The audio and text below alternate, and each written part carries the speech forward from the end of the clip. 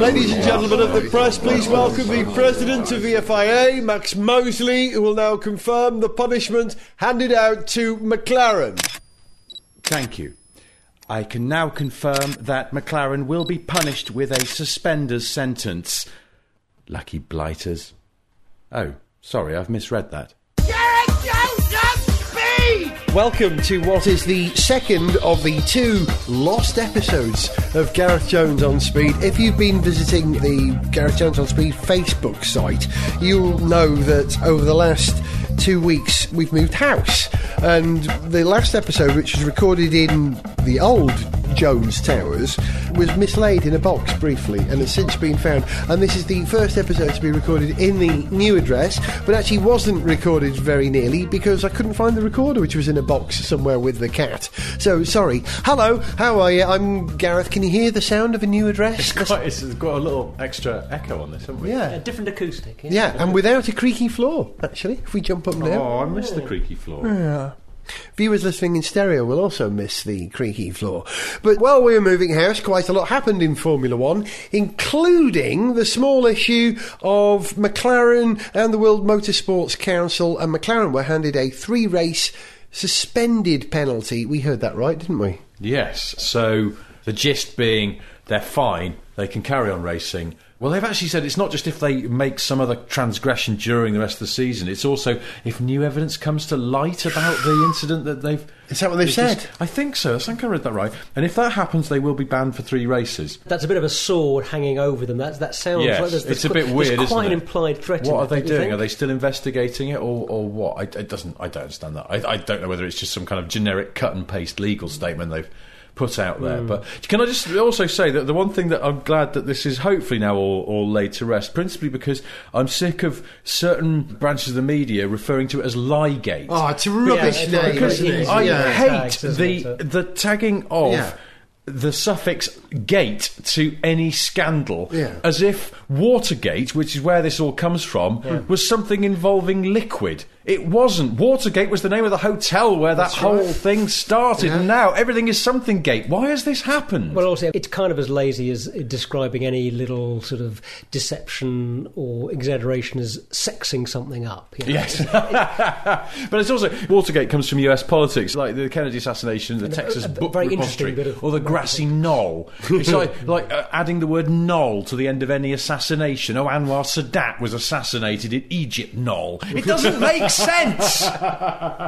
So this gate business, I wish it would stop, and I'm certainly glad that this Liegate is over now. Although I believe there's going to be an expose soon about one of Britain's most popular TV presenters of the 1980s, and an issue regarding the way in which he restricts access to his land. It's going to be called Knowlegate. I thought you were going to say that a former member of the Goodies was implicated in some scandal, the medically qualified one, and it would be called Garden Gate. Bringing it back to the actual Liegate, for want of a better word. That's the last time you're allowed to say that. I don't want to call it that. Otherwise, a scandal will erupt, which will be called Gareth Gate. Wasn't he the stammering one off Popeye? Yes, it would have to be called Gareth Gate, yeah.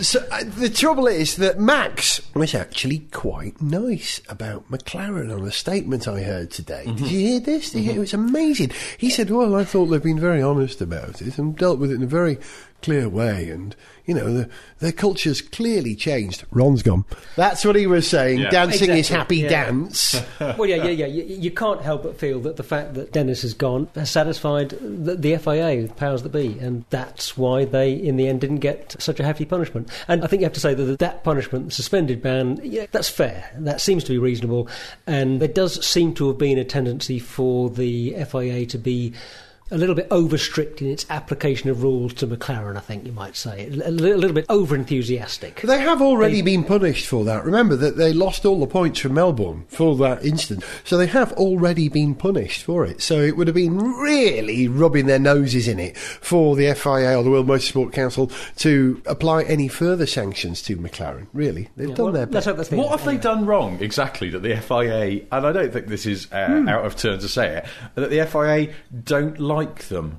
I don't know what it is. I mean, if absolutely don't know, anything, but Bernie should love them think because it goes back a long way, whatever it is. he has that obsession with things like all the trucks in the paddock must be parked absolutely perfectly in line, absolutely parallel, all the noses in line, that kind of thing. He's absolutely anal about making Formula One look presentable and ordered on television coverage, so when the chopper shot goes across the paddock, you'll see this sort of like a perfect set of colouring pencils in a box. And curiously, Ron loves that kind of order. Exactly, it was Ron who really supported that culture that Bernie loves more than absolutely anyone. You know, there are no oily rags in Ron's garages, and that he was the first F1 boss to literally get rid of the oily rag. Yeah. There are no oily rags. Do you know an amazing fact about the McLaren, what's it called, Paragon, their headquarters in Surrey, that they have electric soap dispensers in the loos. You know the ones, I've seen them, I've only ever seen them in America. He probably had to have them imported, but not only this, you put your hand underneath it, a little motor goes and dispenses a bit of soap into your hands. Now for Ron that wasn't good enough, because he realised that as people withdraw their hand from under the soap dispenser, a little bit extra soap dribbles out onto the sink. So he had the whole electric soap dispenser unit in every loo in McLaren re-engineered, so the motor goes dispenses the soap and then goes into reverse and sucks up residual soap from the nozzle to stop it dripping. That's wonderful. Insane, but brilliant. Although I do believe that there is going to be an inquiry, because that's not actually allowed under the new Formula One regulations for 2009. Meanwhile, at a school a long, long time ago, in a time frame that doesn't quite make sense if you think about it too hard. Hello, my name's Ron. I'm the new boy. Well, Ron, I'm Max, and I'm the head boy here at St Silverstones, so you'll barely well have to do as I say so. Don't worry, I only like cleanliness and order, so you'll have no trouble with me. Oh, let me use my extremely clean handkerchief to wipe that annoying small stain off the floor. Stain? That stain is my own personal fag, Bernie. Look here, Dennis. Bernie and I are going to make life very, very difficult for you for a very, very long time. Oh. Gareth Jones on Speed, featuring Sniff Petrol! We're looking at a new F1, well, we're looking at a new McLaren, aren't we? We're certainly looking at a new F1, but a new McLaren without Ron Dennis, with Martin Whitmarsh running the motorsport side of things. Can you hear that little tinkling? That's not the bell that usually heralds the arrival of TV's Violet Berlin, it's Leon the cat. Leon, we are so happy brilliant. that you've joined TV's the Leon team. the That's cat. so I put a new bell on him when we moved he doesn't house. usually jangle, but It's a new bell. anyway, we digress. I was going to tell you something though about. Ron, obviously, for them as what don't know, has officially stepped back from the Formula One team. No longer runs it at all. It's because he's gone back to Woking and McLaren's soap drip free headquarters to set up this new road car operation. Now, something a bit weird happened a couple of weeks ago, where at very, very short notice, a bunch of journalists were invited down to Woking to go and hear this briefing from Ron as he announced that he was leaving the Formula One team to Martin Whitmarsh, and a briefing on the road car. I couldn't go. I was meant to be going and I didn't have time to go down there because it was so short notice. It was weird. And the PR guy who's doing all this is ex-BMW, and I've known him sort of professionally for a while. Right. And so I spoke to him and I had to say, look, I'm really sorry I can't make it, but, you know, a bit of notice. And he's come from BMW, who are generally pretty slick PR-wise, and this guy's no mug, and you'd think that he'd have given it a bit of a run-up. But this came personally from Ron. Ron decided he wanted to coincide the announcement of his commitment to only doing road cars with a press conference to say that, and also to show people the new car. And it sounds like a bit of sort of, you know, expedient, a bit of making the best of well, quite possibly an opportunity that was kind of forced on them. I mean, you know, I would guess that, you know, presumably Ron had decided that he was going to step back from the F1 team as a result of what happened in Melbourne. Although they are vehemently denying this, the official line from McLaren is that Ron's decision has got nothing to do with any sanctions or anything to do with the FIA. Well, I just want to say that. I mean, we all believe it. Just, you know, that's just how it looks. I mean, you know, albeit for a couple of years he's been saying, as I recall, that he was wanted to step back, and actually he stayed with the team for longer than he'd intended as a result of some of the troubles they've had in the last couple of years, and he wanted to see the team through that, and good for him for doing that. for whatever reason, he must have decided kind of at the last minute that this was a good time to do it. And McLaren do have a wonderful history of doing a very small number of very, very fine road cars. Oh, yeah. And the new, what's it going to be called? The P2, the P1? It's codenamed the P11. I think P11. It'll be called something else. I hope it'll be called something else. Yeah. P11's a bit of an uninspiring. It sounds like a kettle or something. But no, here's the weird thing. So they invited all these journalists down at very, very short notice, and then they had the car on stage. Did they? When Ron came on the code. Now, this is weird. They didn't allow anyone to have any cameras in. You couldn't even take your phone in, apparently. Of course. I presume also that anyone who was quite good at sketching was banned. And a friend of mine who's a journalist. That explains why Tony Hart wasn't allowed in. And also because, of course, bless him, he's Rolf Harris. Oh, yeah, that also stopped him. Rolf Harris was stopped at the door. And that bloke who does all the courtroom stuff on the news as well. You, man, courtroom, get out. And so they had the car, but this mate of mine said afterwards to one of the McLaren people, why didn't you have just the disguised prototype? Disguised prototypes have been photograph testing in northern Sweden and in the UK. So those spy pics are out there. Why not have the grubby, matte black, taped up, glass fibre clad prototype on the stage? Then you've got a physical thing there if you want it, and everyone knows you're working on it. You're not mucking around because it's been up at the Arctic Circle winter testing. But apparently it personally came from Ron as well, that this idea had been vaguely suggested, and he didn't, because it looks messy and ugly, and he wanted perfection up on stage. And even just having the car with a sheet over it wasn't enough. He wanted to say, here it is. We're not wasting your time here. If you're going to show no one's allowed to really say what it looks like. And I wish I'd been there, because I would have been able to tell you what it looks like, but I can't. So I gather it's all right, but I can't. Not say any more dramatic. than that. Well, yeah. Everyone I've asked about it has gone, yeah, it's all right, which is a worry actually, because a supercar should really make you go, oh, man. Yeah. Have you seen? Right. Speaking of which, do a search if you are near Google, or other search engines are available there, but they're rubbish. Go and have a look for spy pictures of the Ferrari 430 replacement, because unfortunately Ferrari were rolling a finished example of it but without bumpers on into a truck, and somebody with a long lens got pics of it, and you can certainly get an impression of what the middle section of it looks, and it looks sensational. Really? It's got this kind of thing. Imagine a Pagani Zonda. The window line sort of swoops up to the back and then sort of swoops round, and the back window sort of tucks into it. Yeah, it's quite a funny arrangement. It almost looks like a fighter plane, and obviously that's deliberate. It seems like the 430 replacement will have exactly that sort of affair, and it really does. Because what's interesting is that I suppose Ferrari, like Porsche, could continue to make cars that just look the way they've always looked. Ferrari could have endlessly rehashed the Dino, I suppose, as the absolute quintessential mid-engine Ferrari. Hold on. Forever. Hang on. Dino, let's just have a moment just to think about the Dino. Lovely.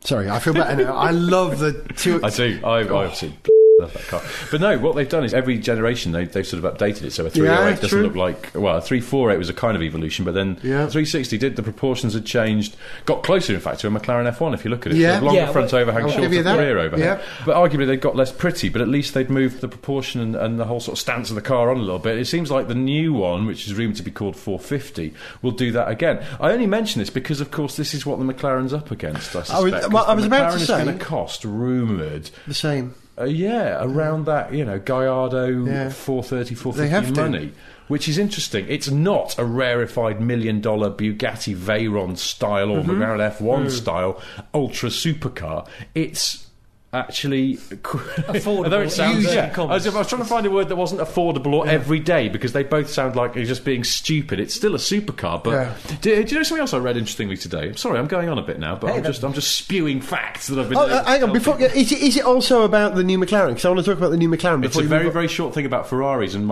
justifying my use of the word every day, which is that apparently a 599 Ferrari, relatively new design, but needs something like 50 hours maintenance in the first 3 years of its life. The new Ferrari California, which is built on a modular system, so it's built in big chunks like massive Lego, but nicer and more Ferrari Italiano nice. And even more fun. Yes. And then you can take it apart in that way as well. So it's more modular construction. I guess they can just drop the engine more quickly and things like that. And I think they were saying something like the California only needs like 9 or 12 hours of attention in the first 3 years of its life, Wow. which is a recognition more of the like fact that it's meant to be a more usable Ferrari, but that in general Ferraris are being used more often by the people who buy them. Hang on a minute. There has been this thing, for a little while now, that it's often said that if you want a more usable, everyday Italian car, you have a Maserati, not a Ferrari. Yeah, That's true. I dispute that. What is it, 9, 10 hours? Do you know, I'm just saying things I don't know. I can look it up. Keep speaking. I'll keep talking. I'll have a look. Well, hang on, just on. You're good on maths. Between us, you're the mental mathematician. Right. Fuel capacity of Ferrari is about 17 gallons. What's that in litres? That's about 4.5 litres times 17. Yeah, 90 litres. A bit less than that. Call it 83. 83. Okay. Now, fueling up that car is going to take...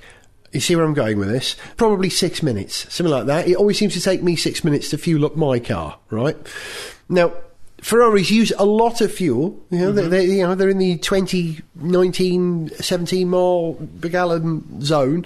So I don't believe this 10 hours attention in their first year. You'd spend at least 20 hours in the first year simply Just pumping the top it up. fuel in. Yeah. I've got this. Well, it reminds me of that old cartoon. I think it was a Punch cartoon from the 1920s, where there's where somebody has pulled a huge American car into a tiny British garage, and the attendant, as it would have been then, he's filling it up, and he leans over and says to the driver, "Would you mind turning the engine off, mate? I can't keep up."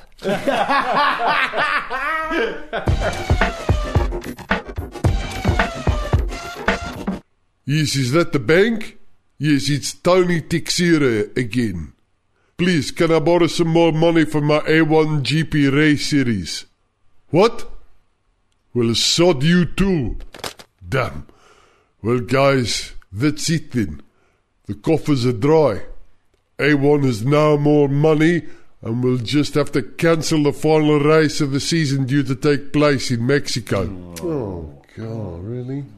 I know, it's deeply embarrassing for us. If only we could find some other excuse that would cover our humiliation. Wait a second. Peter, pass me that phone again.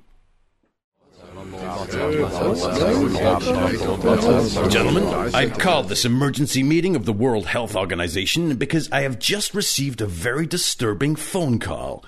It was from a Mexican man with a strangely unconvincing South African accent that I'm gonna disregard for the time being. He says he's just got something called swine flu. Gareth Jones on speed! Cynical us? Nah! Nothing gets me more excited about Formula One than the prospect of new Formula One teams. I really mean this. Most of the time in the early part of this season, when we didn't know the future of what was now Brawn GP, we were speculating about ProDrive were going to have it, or who else was going to have it? I forget now. Virgin, we thought. This whole idea of these new identities for Formula One teams was really exciting. But news this week of the new budget caps that are going to be introduced to Formula One make it likely that a whole bunch of new teams will try and get into Formula One. Really makes the prospect of the next couple of seasons really exciting. The rumours are that, number one, ProDrive will come into Formula One, as possibly even Aston Martin, which is something we've thought about before. Yeah. I like that idea. I like that. Gulf colours in an F1 car. Hang on, just imagine that for a minute. Gulf colours on an F1 car.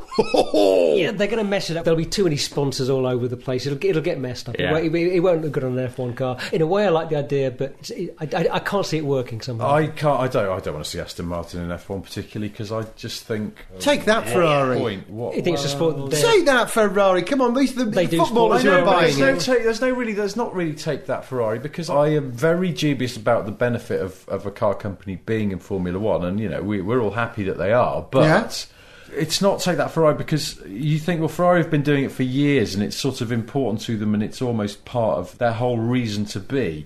Old Enzo only sold road cars to fund his racing, didn't he? So it's sort of integral to them, and now it's integral to their marketing effort, and they can bash on about F1's inspired technology in their gearboxes and all the rest of it in their road cars, even though that may not be, But also, Aston have a very good recent track record in sports car racing. Exactly. Why and that? they're absolutely taking it to Ferrari. They're competing with and beating Ferrari in that arena. So, why do that in F1? I mean, I do like the idea of them running an F1 team if they can come in and do it well, which I believe ProDrive could do. ProDrive / Aston Martin could do. But I agree that they don't need to do it, because if you're doing why it... take the risk? Yeah.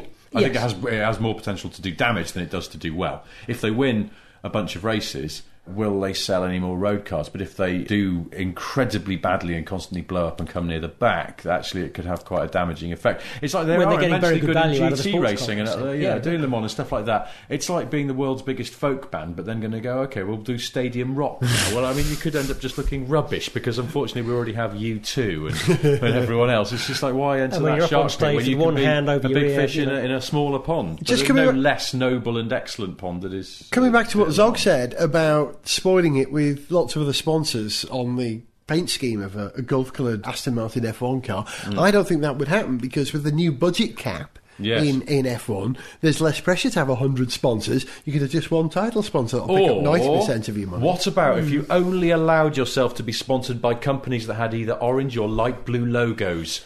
So orange mobile phones and...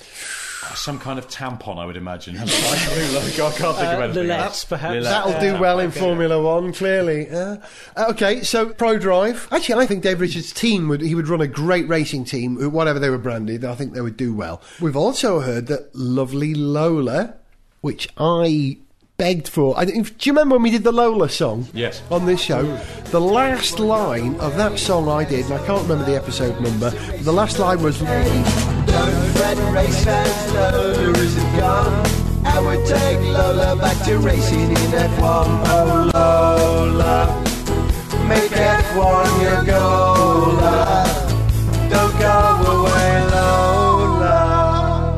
Make F1 your goal. I wanted them back in F1 as a team in their own right, not just a constructor. And if that happens, I'd be chuffed to bits. Although, I doubt their ability to compete. I think they can design a great race car. But it's about running a team. It's about running a team and not a race team, really, are they? Let's have a return to customer chassis. Do you think that'll happen?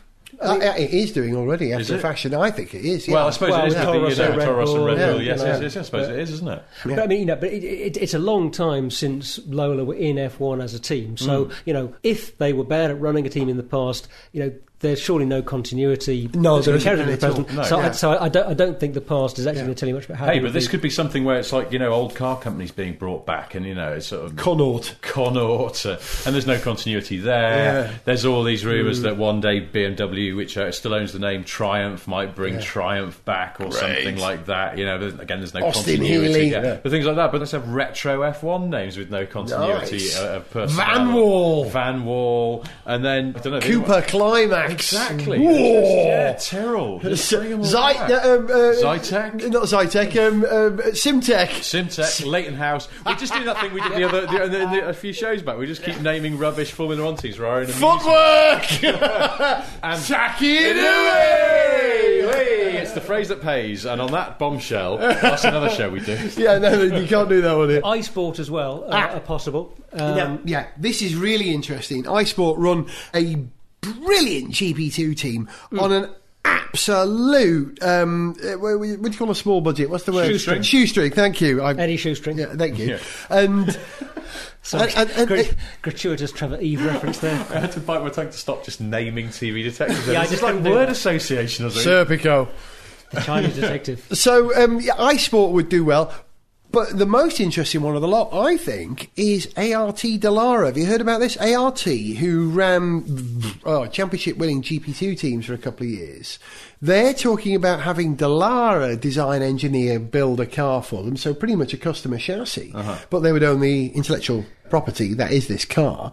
And so ART, who can really run a race team, Dallara, who can really build a race car, that's a competitive team. I'd love to see them in F1. I'd be top. Quite apart from the fact that this budget cap is making it easier for all of these new teams to potentially come into the sport, which I think we agree is probably a good thing. Apart from that, is the budget cap a good thing? Is this projected limit on what teams can spend, albeit they can spend more and then work within different technical limits, is it in principle a good thing? It's hard to answer that question because the way that it's potentially structured is that it frees up the imagination of the teams who are spending less. They have unlimited testing. The idea of an almost Formula Libre, whereby these reduced budget cap teams are providing cars with extraordinary inventiveness, would be wonderful. I mean, I'd like to see that again, because that's what made F1 so exciting back in the 70s with the six-wheel Tyrrell P34s. The best ever example of that. So what you're saying is that slacken off the rules within reason. Yeah.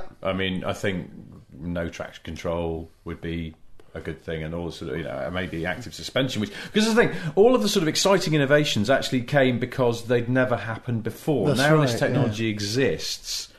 It's almost they have to legislate against it, and there's a part of you that thinks, well, this is just you're almost stopping evolution, but at the same time, it is a sport, and it's well. They also you do have to have that, but you will inevitably have that constant battle between the innovators in the teams who are inventing stuff to make the cars go quicker, and then the rule makers who are tightening up things to make the cars go slower again, to keep it within safe limits. So we're always going to have that, and so we are always going to see some innovations coming along which are going to be banned or removed. And if you have half a season or a season of advantage, then it's worth doing for the team. Like having a double-deck diffuser at the moment. I mean, we're practically there, aren't we? Yeah. That I think is a very good example of something that you can't claim benefits road car technology. Yes. I mean, generally having a better understanding of aerodynamics and being able to add downforce to things probably does, but the details of whether you have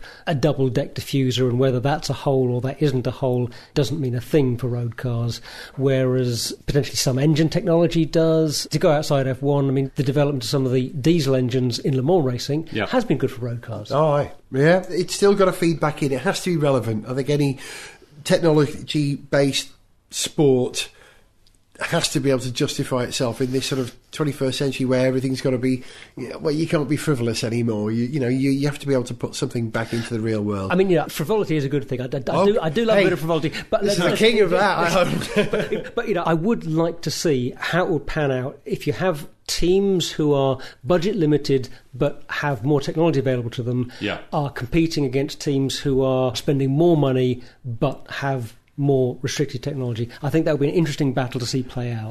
Did anyone see that episode of South Park recently where Stan's dad goes to the Large Hadron Collider and steals a superconducting magnet and fits it in one of those little wooden cars that roll down a track and creating warp speed? Just like the future of F1, in my opinion, that's what's going to happen. Two thoughts before we go. Two teams mooted to come into Formula One. One which you'll know about, which I don't think is going to happen. I really don't think they'll make it. They were going to be called US F1. Ah, yes. They're going Peter Windsor's lot. Yeah, USGPE they're going to be called. What's the E stand for? Engineering. Oh, right, okay.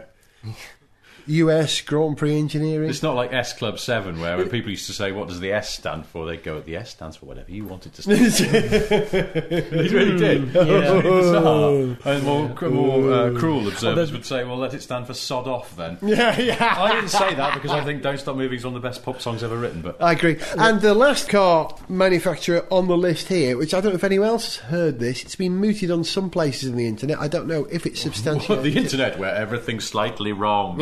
Including this show. Remember, they get this show from the internet. Remember that. See what it says here? Read this out loud. See what it says? This last team could come into Formula One. Lotus. It's been mooted, and I can't see that. However, I have some Lotus information. Hold on. Okay, here's my Lotus information. I had a conversation with someone from Proton a few years ago that they were gearing up for an assault on Le Mans in the next 5 years. As Lotus. But Proton were going to be doing more of it. It's sort of a Lotus Proton hybrid. Yes. I was going to say, I could see Lotus doing things if somebody else was supplying the money and Lotus were sort of fronting it and providing the expertise. Yeah, I don't think Proton... first of all, Proton had some sports car ambitions. They wanted to get into that. Let's not forget the Lotus Europa. Did I tell you, I met the man who's bought the Europa the other day? Because they clearly only sold one. They've sold one. Yeah. I met the bloke who bought it. Oh, well nice done. Guy Did he enjoy it? Yeah, he is enjoying it. Hello, mate, if you're listening.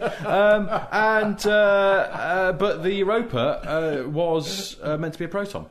And if you the design was first leaked to the world because they registered design, as a lot of car companies do now. They'll take some very, very sort of functional white room shots of the clay model or whatever to just register the design with the patents office, and often they have to do that before it's announced. And the more wily journalist will go do a little look on the patent office, and the more wily Chinese car companies will take a look at it and go, "Hey, we'll copy that. Get the photocopier." So but the original patent or design office registered pictures all had hole on the nose where the Proton badge would have gone, not the Lotus badge.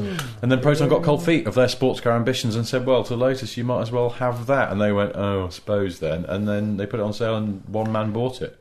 But I don't think that Proton are pursuing that particular avenue. And secondly, they're basically in a bit of trouble at the moment because the highly protectionist Malaysian home market for them, which has kept them going ever since they were first invented by the Malaysian government in the 80s, is being relaxed increasingly, and more car makers are sort of locally assembling cars there to get round high import taxes. Proton are a bit up against the wall. I don't think this would be the time for them to spend a load of money on motorsport. Renault were talking about buying it, I believe, yeah, weren't there have they? been a few people who've been talking about buying it. I say, I took my wife to a bondage party in a Proton branded sports car designed by Lotus. Europa.